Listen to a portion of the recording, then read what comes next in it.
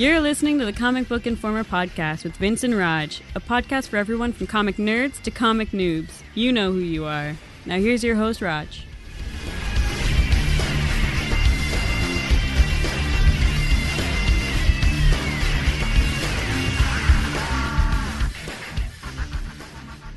Hello, welcome to the Comic Book Informer podcast. This is Roger coming to you on Tuesday, the 7th of April. And we've got what I hope is going to be a good episode. It was, I decided to do what I've done in the past and go back and pick an event that occurred that holds some significance, especially for characters that we like. So it was easy for me to choose this one, seeing as we'd just been talking about her a few times over the last little while. And I thought, you know what, next time it is my episode, I think I'm going to go back and find an important story arc for her, and this being her actual quote-unquote origin story arc. This is as important as it can get. Before we get to that, I just want to make sure you're awake from your nap there and you're feeling all right. You good to go? I'll be all right. I will be just as good of a contributor as you are the other 4 weeks every time.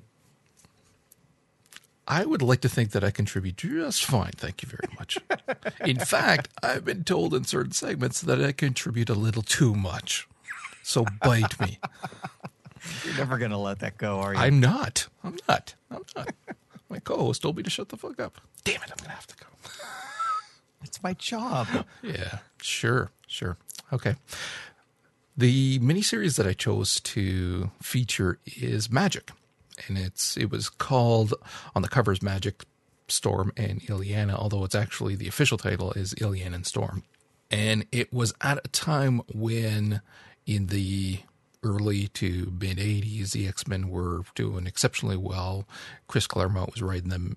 Everybody wanted more and more. We got the New Mutants that spun off from them, as well as a whole bunch of other stuff. And so here came the opportunity to give us a new character in Magic. Illyana had been referenced only once before that. And so they used her as a plot device earlier on, because Illyana, for those who aren't aware, is Colossus, Peter's sister. She did not have any mutant powers when she made her way to the States. And that was because she, along with other people who were important to the X-Men, was kidnapped by Miss Locke. That's all they said her name was, who was going to use these people as a means of getting to the X-Men. And by the time she was rescued and everything, she wound up being in the States. And then Peter, fearing for Illyana and any repercussions there may be if she went back to Russia and be accused of being a defector, decided it'd be better if she stayed in the U.S. And so, again, she didn't have any powers, and she was quite young at the time as well. She was 7 years old. And then in issue number 160 of the Uncanny X-Men, in the space of 2 panels, quite literally, Illyana falls through a portal and gets pulled through a portal into Limbo by Belasco, who's the demon lord of Limbo, this space that he's created. When she comes out of there, it has literally only been a few seconds in actual time, in Marvel's canonical time. But for her, it's actually been 7 years lived in Limbo. And so Claremont then wrote this 4-part miniseries to show what happened and why the character came out as this teenager with mutant powers and being a sorceress. I actually remember reading this when it came out, because it was around the time, again, the New Mutants had only been out for a little while before this. She actually was, there was reference to this in the issue number 14 of the Mutants as well. And I remember liking the character very much, as opposed to a lot of the other characters, with the exception of some like Wolverine or whatever that are a little bit harsher. You know, most of them are pretty agreeable people, but she's always had this kind of harsh quality to her that I absolutely adore. Mm-hmm. And again, we see that brought to life here, the reasons why. The writing was really good in one particular part, and I'll bring that up later on towards the end, where I went, wow, That was just so on the nose for the character. And it's something that we can appreciate even now, seeing her in the X-Men as it is now. Yeah, like obviously I wasn't reading this at the time, but I've read a lot of those old Uncanny X-Men issues and the old New Mutant stuff. This is actually something I'd never read before. Oh, really? Like, I knew the basics of the story based on how many times it's been referenced over the years, but this is the first chance I've had to actually read the actual story. And it's an important story, too, because periodically we will get story arcs within the X-Men that show how Illyana is the demon lord of Limbo. And unless you've read this, you're not really going to understand where that originated from, how that came to be. And a lot of times we'll go back to especially the 80s. Actually, I should say especially the 90s, but also the 80s. And you reread stuff and go, this does not really hold up very well. There's a lot of issues. This holds up beautifully. This holds up really, really quite well. Writing, art, everything. See, I think some of that has to do with the fact that it's a mini series. So Claremont kind of skirts around a lot of his typical way of kind of recapping everything every issue. So he doesn't have to have the characters speaking aloud, describing their powers to a new reader who could have picked it up this issue. I think just assuming a miniseries, he's going to assume as it goes along, people have kept up with it, and that really helps a lot. The other thing, too, and I'm not sure whether or not this is in fact the case, because I did a little bit of research on it, but not a whole hell of a lot kind of thing. I'm curious if, again, I'm curious if the reason why on the covers it was referred to as Storm and Illyana is because for marketing purposes, nobody knew who Illyana is to speak of. You wouldn't really want to take a chance on it. Granted, a 4-parter is really not a huge chance, but still. But Storm immediately draws more people in, and they make the thing too, saying from the X-Men, so that people understand that it's from that IP. It's a spinoff. Plus, there were a ton of spinoffs at the time as well. But I wonder if because it was a character that not necessarily they expected it to fail, but they didn't have these massive expectations, that it gave Claremont a lot more freedom in terms of how to progress with the story and take chances that maybe otherwise he wouldn't have. I don't think at the time there was a whole bunch of people clamoring for a story about Colossus's little sister. Exactly. Yeah. No, that definitely makes a lot of sense. So, and then he kind of took chances with the story as well, because the Storm in the story, just like the Kitty Pryde in the story, are actually... Don't call her Kitty. Her name is Kitty. The Storm and Kitty from a parallel universe. So what happened was, again, in that Uncanny X-Men number 160, portals opening and Belasco is pulling Illyana through. Now from there, the story diverges in terms of the canon for that event, and the actual story of what happened in the regular Marvel universe is that the X-Men did not make their way through, but Illyana did. She was pulled through. In a parallel universe, the X-Men actually were the ones that went through and saved Illyana, so she didn't go through. So with that story, and I don't know, actually, I will point blank say, I don't know if that story has ever actually been told. My remembrance of those comics back at that time is all but shot. Well, so I was reading them, but I can't remember if Claremont ever played with that to show us that story arc. From the other X-Men's point of view? Not to my knowledge. Yeah, same here. Because what happens is that they get through, and one by one, they get killed or corrupted by Belasco.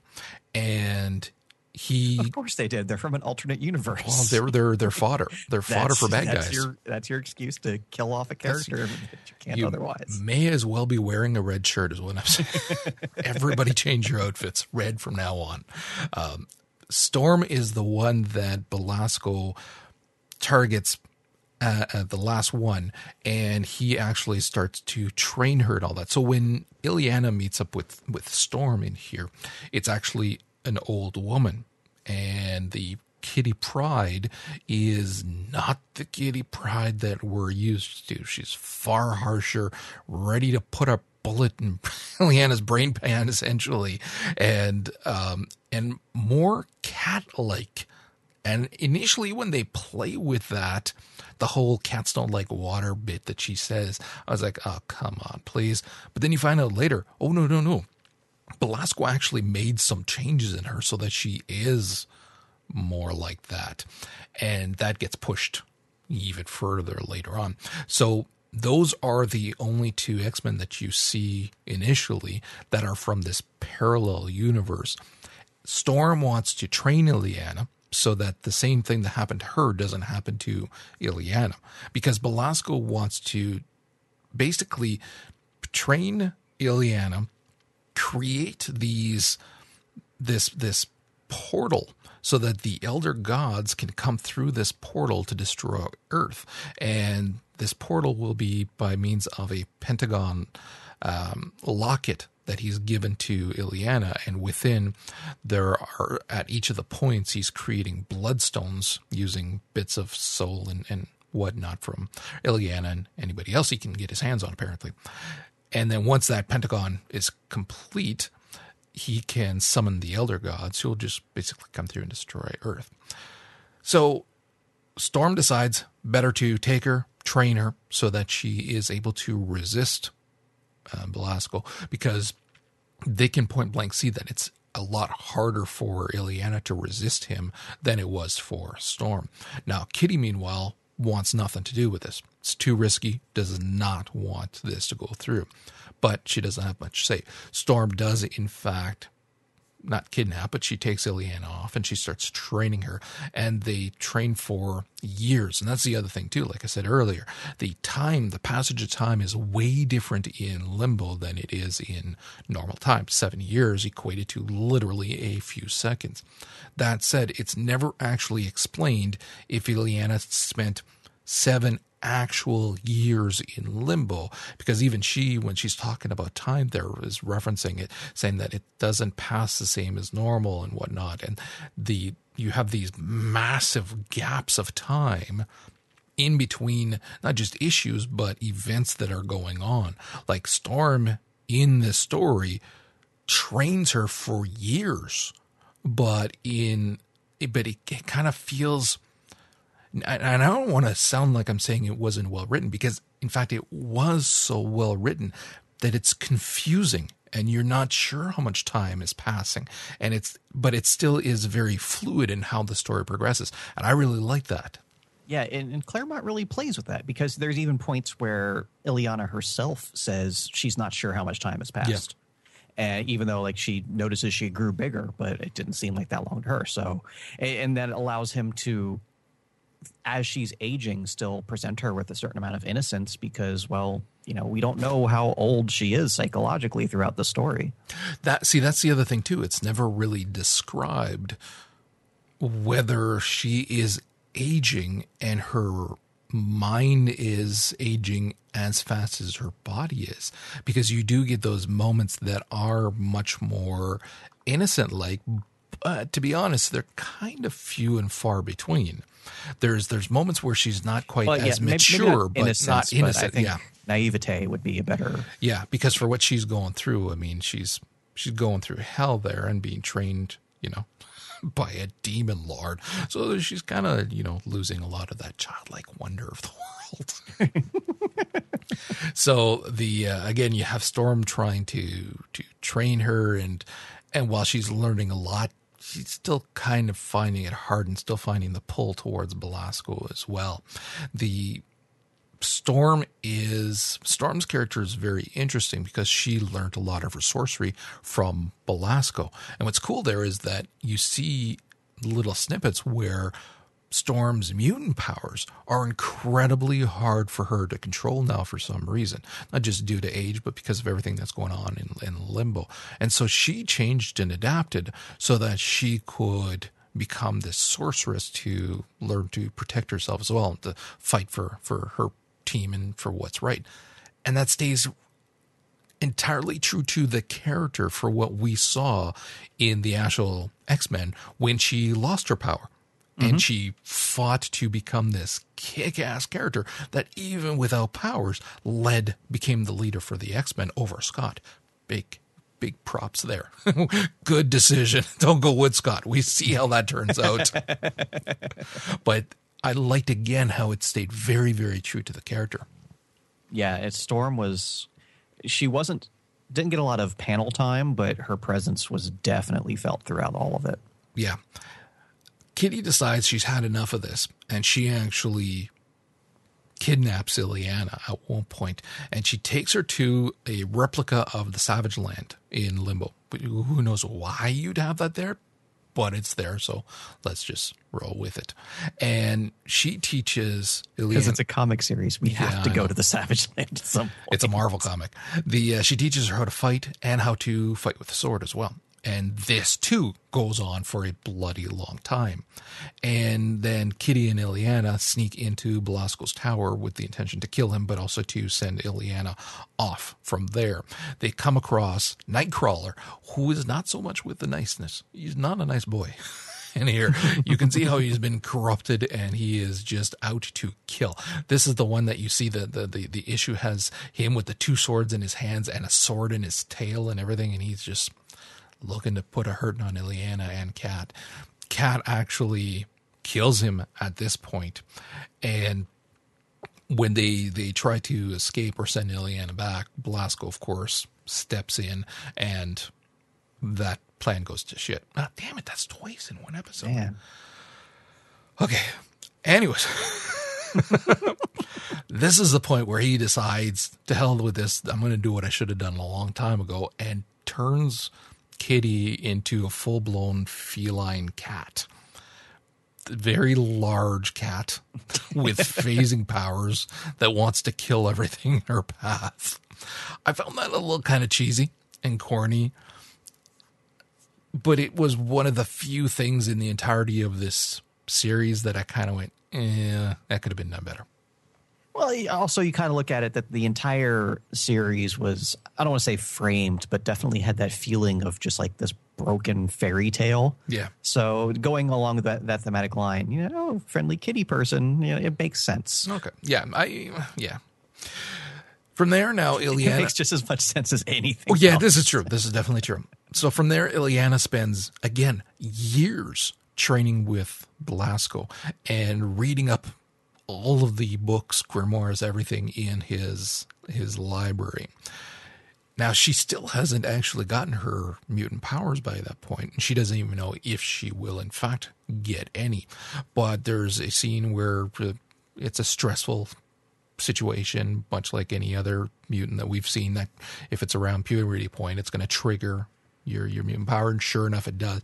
And that's when you see her famous teleportation disc, mutant ability that we see now all the time, where they use her just as a carrying Taxi service. Yeah. And so here we see how it came to be and how she got them. And she does some traveling around there because it allows her to go not just anywhere, but also at different points in time as well. But because she doesn't really have a lot of control, it's kind of a little wonky where she's going to wind up. But again, that's her origin of where we see her mutant power for the first time. Now, from there, she actually decides that she is going to have a fight and go up against Belasco. At one point, she had enough, and she figures that she's gonna take care of this. Storm finally shows up. She's been gone for years at this point, years in that world, and all of a sudden shows up. Which that was another thing that kind of went, doesn't quite make sense there, that she would have waited years to do something, but all right, whatever. So Storm's there. Maybe it wasn't years to her. Yeah, this is true as well. Shows up. She actually sends Illyana through one of her portals, and just kind of, I can't remember if she shoves her through, or it was an accident if I'm not mistaken, sends her through the portal. And the portal conveniently takes Illyana to the point where Storm killed Belasco. And that's when you see that what happened in the past there, because again, Storm was Belasco's apprentice. She did study under him. When she decided to do exactly what Illyana's doing, she didn't kill him. But because this is his limbo, he can't be killed. And so all that did was bind Storm to Belasco. And this then comes to help Illyana later on. Illyana makes her way back into the fight. By this point, Kat's there. She fatally wounds Storm. Illyana now knows how to kick ass with the best of them because she was taught by Kitty. So she snaps her freaking neck. Talk about, but it's like magic. It's like, yeah, I believe it from her. Snaps her freaking neck. And when Belasco orders Illyana to sacrifice Storm's soul to create yet another Bloodstone, she kills her instead, jabs her in the neck. And I was like, damn. Again, I can remember reading this when I was reading comic books when I was in my teens, early teens, and thinking, holy crap. Like, we'd seen some harsh stuff in like Wolverine comics and things like that. But I mean, you're killing Storm off, jabbing her in the neck, blood spurting out so that she lives or she dies instead of having her soul sacrificed. I was like, loved it. Absolutely loved it. Yeah, it definitely has an impact. And it's one of those things where I just assumed bad things had happened to Illyana while she was in limbo, and that's why she was who she was. I never would have guessed just how brutal things were there. Well, that's the thing too, because the character is so torn, and that's something that I've always appreciated about her as well. And part of it is, if you haven't read this, it just plays off as being mysterious and what you'd expect for that type of character. But when you know, not just from reading, but taking the time after reading it to realize she spent years with Storm as a mother figure, because at that age as well, and someone who wanted to save her and all that, as with Kitty, years being trained and spending time with her and befriending her in those formative years where these versions of Kitty and Storm have more importance to her than the actual Kitty and Storm ever did before that. And she has to kill them both as this kid who's still 13. She's 13, 14. That's profoundly impactful on a kid's psyche. So again, it makes you appreciate everything later on, that she's just not a flat out psychotic villain, but able to somewhat hold it in. Also makes it kind of interesting that, once she gets back to the, her timeline and whatnot, her and Kitty actually became best friends. Yeah. Well, Kitty is actually, they were saying that in the essay afterwards too. I don't know if you took the time to read that. And that I actually didn't know. Kitty is the only other person who can hold her soul stone or soul sword. I thought that was pretty awesome. So Belasco is furious at this point, sends her off to this northern Canada wintry wonderland where she's not allowed to escape from. And again, spends years there now. And she's trying to teach herself certain things as well, because she's at where Storm's Garden of Eden was, that she'd made for herself. And there's this massive tree, which was the first thing that Storm grew from an acorn that she created. And so Illyana's trying to use some of the tree's remaining soul essence, whatever you want to call it, and trying to create her own acorn to try to learn different things that Storm did. And this goes on for a long time, and she is never able to do the same thing. Her acorns are always rotten on the inside, and it makes her reflect on who she is as a person, that she's not able to do this thing that Storm was, because Storm was, she feels that Storm was a much better person and all that. So that's why. And there's that moment where she realizes, and this is the moment I was talking about earlier, where she realized she's not Storm. Her goals, her ambitions on how to get out, what to do and things like that, and who she is as a person are way, way, way different than Storm. And she accepts that, she's not as nice. There's that part of her that does enjoy being around Belasco, being taught by him, and that corruption even. And from that, she uses that instead and creates her soul sword, which is iconic to the character that we see everywhere whenever you see Illyana. And I loved that because, again, you have that moment where it's that big climactic moment where the character has that introspective to get past something, and Claremont got it right. He stuck to the character, and that it's not always going to be the goody-goody build a tree kind of thing from nothing. No, you're going to get somebody as well who's going to have that demonic aspect in them, because Belasco put that in her mind, changed her, so it's in there. But how she works it and what she does with it is what's going to define her as not as a hero, but as a character moving forward. And again, I thought that Claremont just hit the nail on the head with that one.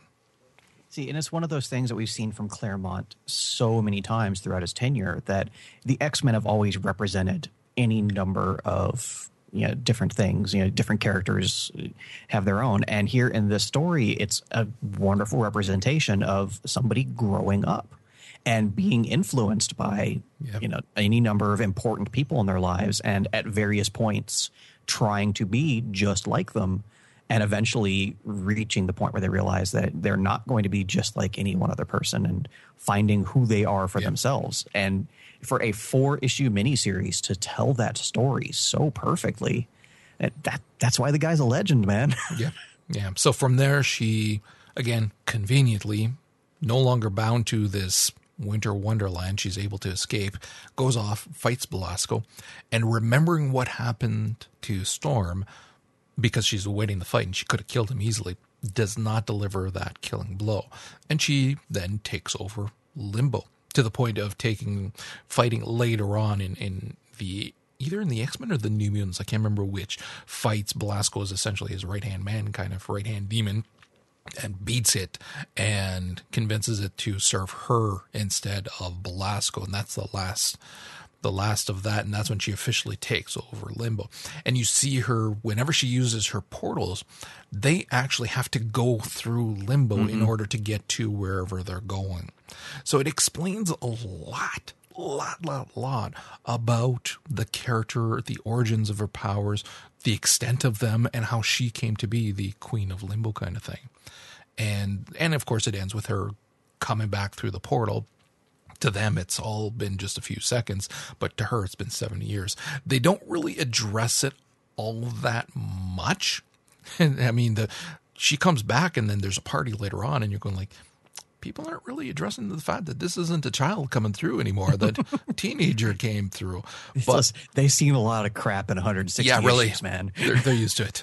So I would have liked to have seen, that's the other minor gripe, of course, but I would have liked to have seen a lot more of that when she got through that, addressing, oh my God, you're not a kid, of her sharing part of her feelings when she then sees the actual Storm and actual Kitty kind of thing, and working around that. Again, it's been so long since I read those X-Men from that point. I don't recall. I would assume it was brought up at different points, around I think it was that mentioned time. more in the New Mutants than it was in the actual X-Men titles. Yeah, it's been so many years. I would love to go back and read those to see just how the subtleties of where it showed up, because Claremont would have had such a grand occasion to integrate her with both Storm and with Kitty going forward. And we know, of course, with Kitty, but I will have to go back and look at those early New Mutants as well as the early X-Men. Although I do recall the early Mutants, I'm not so sure they don't hold up well. quite as well. Yeah. So we'll see. So that's it. Any parting thoughts? No, just now at this point, I think in an upcoming episode, we might have to go and go through the storyline where Illyana kidnaps Pixie and basically puts her through the same deal. Right. Yeah, that'd be fun. Okay, let's move on to what we're reading. Again, in wanting to go back to some DC stuff that I haven't been reading, I just went through all those Batman, Superman, and I thought, okay, I'm going to tackle Earth 2 World's End. Oh, you poor thing. Oh, I didn't make it through. I tapped out at like issue 3. Once That's- I realized Taylor wasn't involved anymore, I was like, oh, I don't need to read this anymore. I stop at 3 because it was so poorly written. It's horrific. There's 3 people writing it, and it shows they do not have their shit together writing as a cohesive 3. unit. What's that? That's 3. Yeah. What? That was your third duck quack. What did I say? Damn it, I did. You'll figure it out when you edit it. I don't want to repeat it and make it a 4th. It's worth it for this.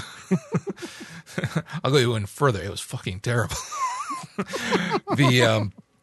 I read the first one, and now the first one has to try to recap everything that happened in Earth 2 before it switched over to World's End. And so instead of trying to make it kind of not necessarily subtle, but integrated better into the story, it's these clips back and forth from one panel to the other. Does not make sense. It bounces all over the place. It was horrible. And then I thought, okay, well, it's all set up. It should get better. 2 and 3 didn't get better. I kind of went, nope. No, I guess I'm not keeping up with this anymore. So scrap that. But it was terrible. You read, of course, the newest Amazing Spider-Man. Indeed. So we're seeing a lot of stuff here again where it's Peter. And we love that when it's not just on Spider-Man, but a lot of it on Peter. And the stuff with Peter here, the stuff with Anna Maria. Yeah, he's fallen for her. Peter now. is secondary. Yeah. Yeah, because she stole this. Like every scene she's in, she's stealing it. And she was awesome. And I don't know if Slott is doing this as set up because Peter eventually will get together with him, because there's a lot of little moments there where you see him looking at her in that kind of way.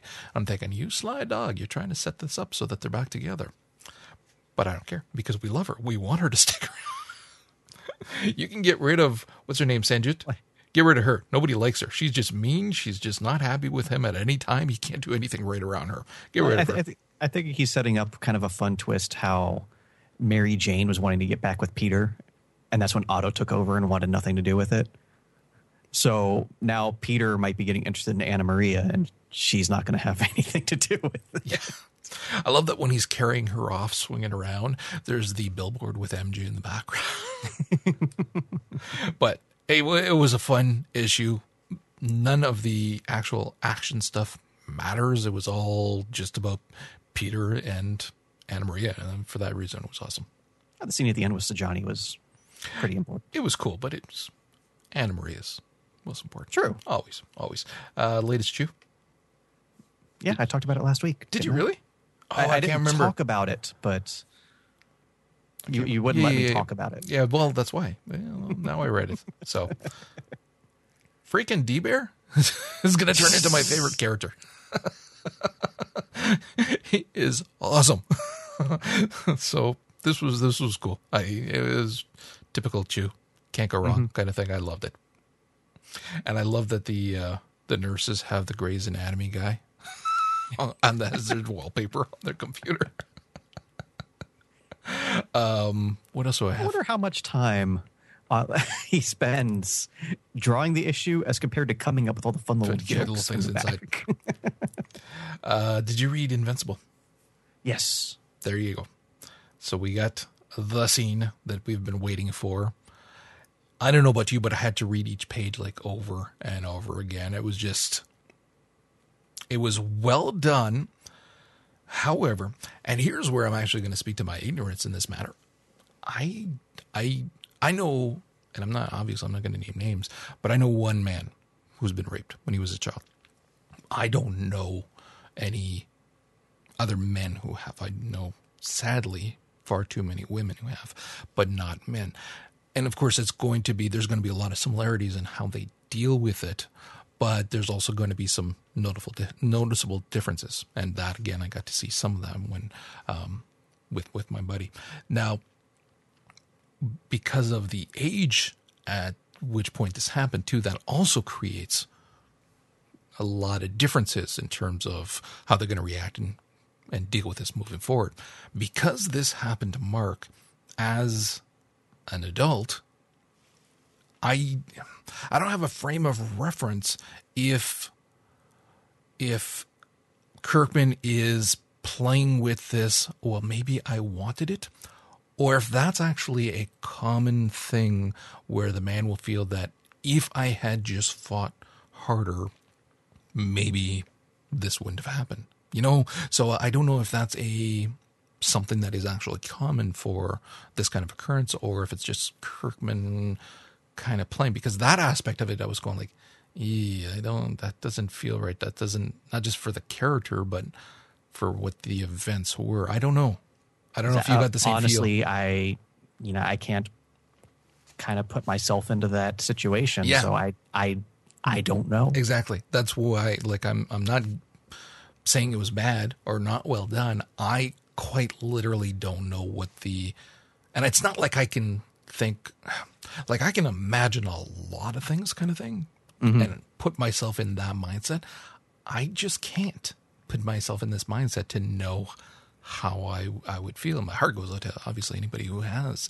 So when he's saying how he thinks that, maybe a part of him wanted it because maybe he didn't fight back hard enough or whatever. I don't know if this is a common thing or if it's Kirkman kind of playing with it, but that was the only aspect that for me did not feel quite right with the scene. Yeah, like at first I was like, it felt like a big exposition dump almost. But on the other hand, I was like, well, he's been holding this in for so long. No kidding. Once he finally does open up, it is all going to come flying out all at once. Yeah. A few too many poop jokes. Literally, two. I don't know, maybe Kirkman had a kid right around the time this came out. Yeah, between the kid and his dump and things. And so there was a lot that was like, there's not much point to this. Seriously, the entire maybe meal he just thing. felt the need to kind of balance out the issue. That's what I was thinking as well, too. Because, the freaking crap thing goes on for pages with the toilet. We're not just talking a couple of panels here. We're talking pages and pages of him having a dump and then the flushing of said dump.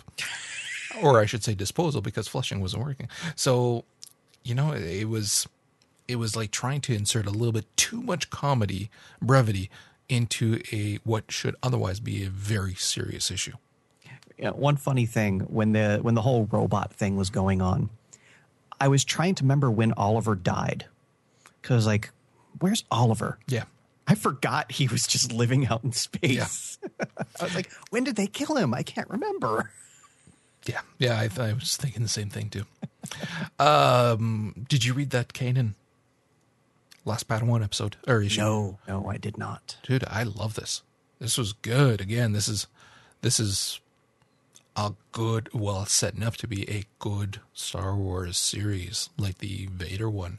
I really like this. He's young, he's brash, kind of things that you expect with the character at this point. It's at that point, just at the tail end of the Clone Wars.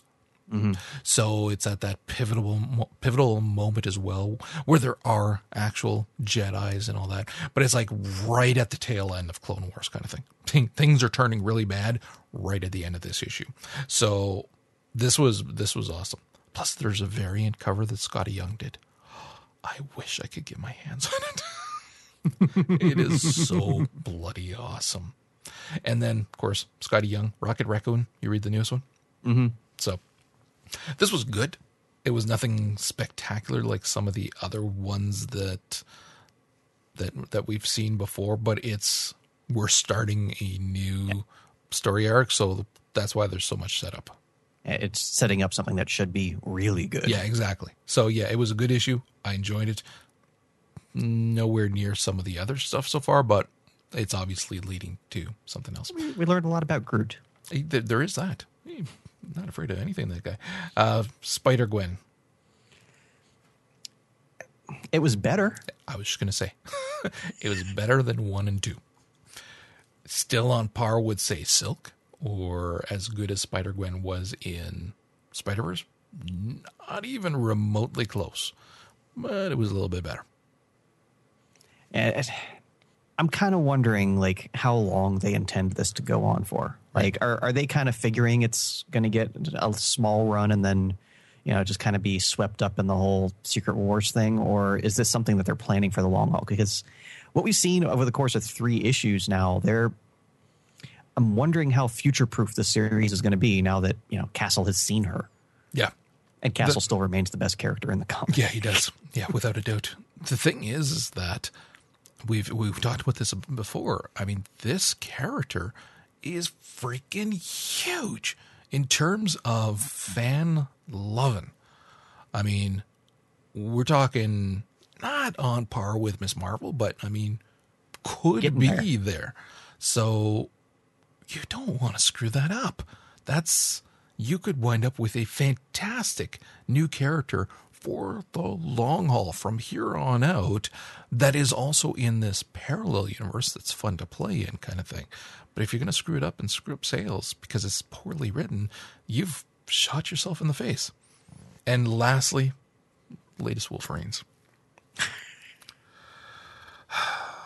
Every week I forget that you're still reading this, and every week when you bring it up, I can't help but laugh. So now we see why so many things have been getting stolen, artifacts, outfits, and everything of Wolverine's, because basically Deadpool bought them all up because he's going to be the new Wolverine. But in his sick, demented mind, he needs to recreate all of the pivotal moments in Wolverine's origin story and all that, to the point of going to try to fight against She-Hulk, because starting a fight with the Hulk would not be smart because he's tough. So it goes up against She-Hulk instead, and she beats the crap out of him. And there's different things like that where he's showing up with the different outfits at both the Avengers and the X-Men and trying to fill the void left because Wolverine's no longer there. This could just as easily have been like a straight up Deadpool issue. And see, that's part of what I hated about this too, is that, and I'm sure Sewell just thought, hey, this is just an excuse to play around and to change up how serious the storyline has been up until now. But this is straight up Deadpool issue, to the point of the talking to himself and the narrating and the complete and utter stupidity throughout the entire thing. So it just is such a jarring, like the rest was bad, but it was trying to be serious at least. And then it slams on the brakes for this lunacy. And then you would assume it's going to try to maintain the momentum that it might have had for some people afterwards. It was horrible. Yeah, that's a really weird direction to go. It does not fit. It does not fit. It just is. It's somebody had this idea, hey, let's do this. And it's crammed in there like a wedge in the story arc and makes no sense. It's complete stupidity. And yeah, I mean, I haven't liked any of this. We know that. I've been honest about this. This was horrible. This was just so goddamn stupid. And you see, this particular development is the kind of thing that if anybody was reading this comic, I would have heard about it a week ago. Yeah. This is the first time hearing about it. Yeah, it was bad. All right, go ahead. All right, it's just a couple real quick ones for me because it was kind of a light week. Avengers continues to be awesome, but that goes without saying. But we got the first issue of the Avengers Forever miniseries, which I actually really enjoyed. It was a fun play on both Age of Ultron and the Ultron Forever miniseries. But it was a fun play on both Age of Ultron and the old Avengers Forever miniseries, which involved Avengers from various points in the timeline being brought together to take out a big threat. And this is the same thing. It's Avengers from multiple points in the timeline being brought together to take out Ultron. So we get, modern day Vision and Black Widow, as well as the new Thor. And we also get epic beard Thor from the 80s. So the interaction between the two of them was actually really cool, where without going through all of the emo drama that Odin's son has been through, he just looks down and accepts her. He's like, well, I guess something bad happened to me, but the hammer chose you, so we're cool. And then it just moved on with the story. But it's better than Age of Ultron by a damn sight. Not that that's hard to do, because I really hated Age of Ultron. So no, it's as far as just like a fun miniseries, I'm actually really enjoying it. Awesome. And then Guardians 3000, I've been keeping up with it because I love the characters, and they've been telling an interesting storyline where, you know, them 1,000 years in the future, they're trapped at basically the end of the universe, which is kind of something they touched on years ago when the characters were first around. And they're tying it in with the whole, Secret Wars thing about how the universe is ending and time is breaking and blah, blah, blah, blah, blah. So we've had the Guardians split up into two, smaller teams, each thinking the other was dead. And independently both decide, or not decide, realize they have to go back to the modern day Marvel Universe to find out what's wrong in their time. So, of course, you get the Guardians showing up, landing in the middle of New York, getting into a fight with the Guardians of the Galaxy. And the humor there, because Rocket and some of the old team members actually met some of the original Guardians, and that's where they stole the name from. And there's some fun banter between the two as to, who came up with it first and who's stealing what from who. And then, it's just a fun little issue of the teams getting together. And then, of course, get to the end of the issue and we're under attack by the Guardians of the Galaxy because the second crew is showing up. But it's the artwork continues to be phenomenal in the series, and I just really like the characters, and it's something that's it's working. Like, I was a little hesitant after the first issue, but now that I'm getting into it, I'm still enjoying it. See, I clocked out after that first issue. Yeah, that first issue was rough. I'm not going to lie. Man. But it just being characters that I really love, I stuck with it. And I'm not saying it's, a fantastic must-read comic, but it's been fun and enjoyable. And sometimes that's all you need. Cool. And that's all I got this week. Okay, so let's look at what is out this week on the Marvel side. We've got all new Hawkeye #2, Angela's Asgard Assassin #5, Avengers Millennium #204, Avengers World #19, Captain Marvel #14, Darth Vader #4, Deadpool #45, and I only put that in there because it's the 250th issue, which I thought immediately, of course, of Skull Kickers doing that whole thing with the 100. Well, that's legitimately his 250th issue, though. Yeah, but still, it's across how many different freaking Deadpools? You can't do that. Well, anyway. Also, they promise us that Deadpool's dying in that issue. God. Okay.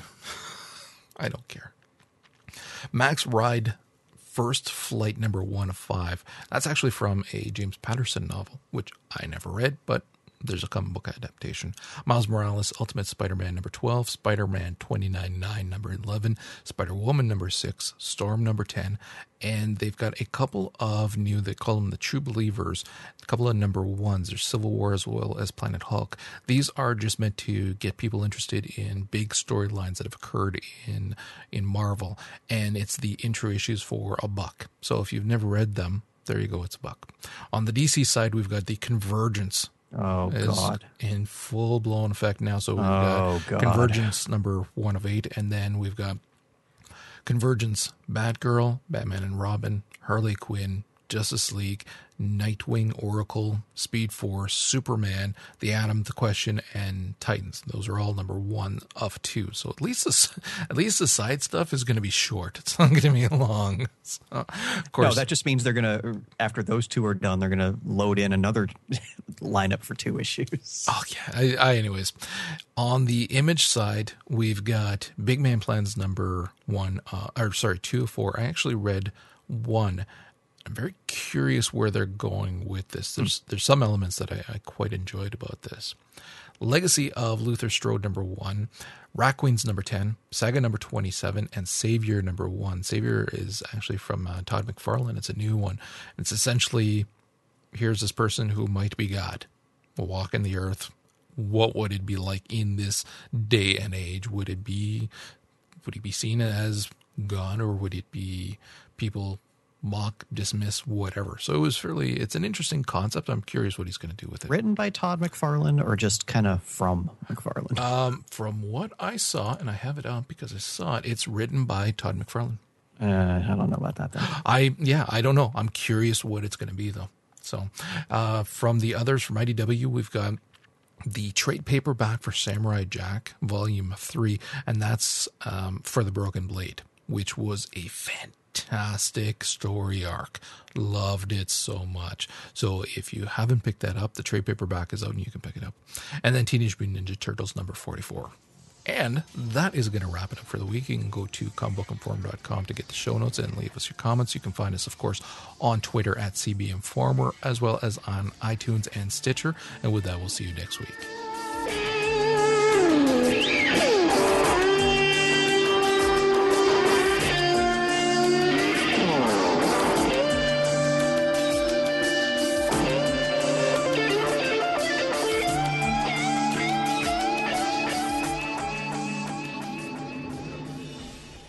Make sure to stop by comicbookinformer.com and let the guys know what you think in the comments. If you'd like to hear more from Roger and Vince, check out Popcorn Ronin, a bi-weekly movie, TV, and anime podcast, as well as For the Lore, a weekly gaming podcast.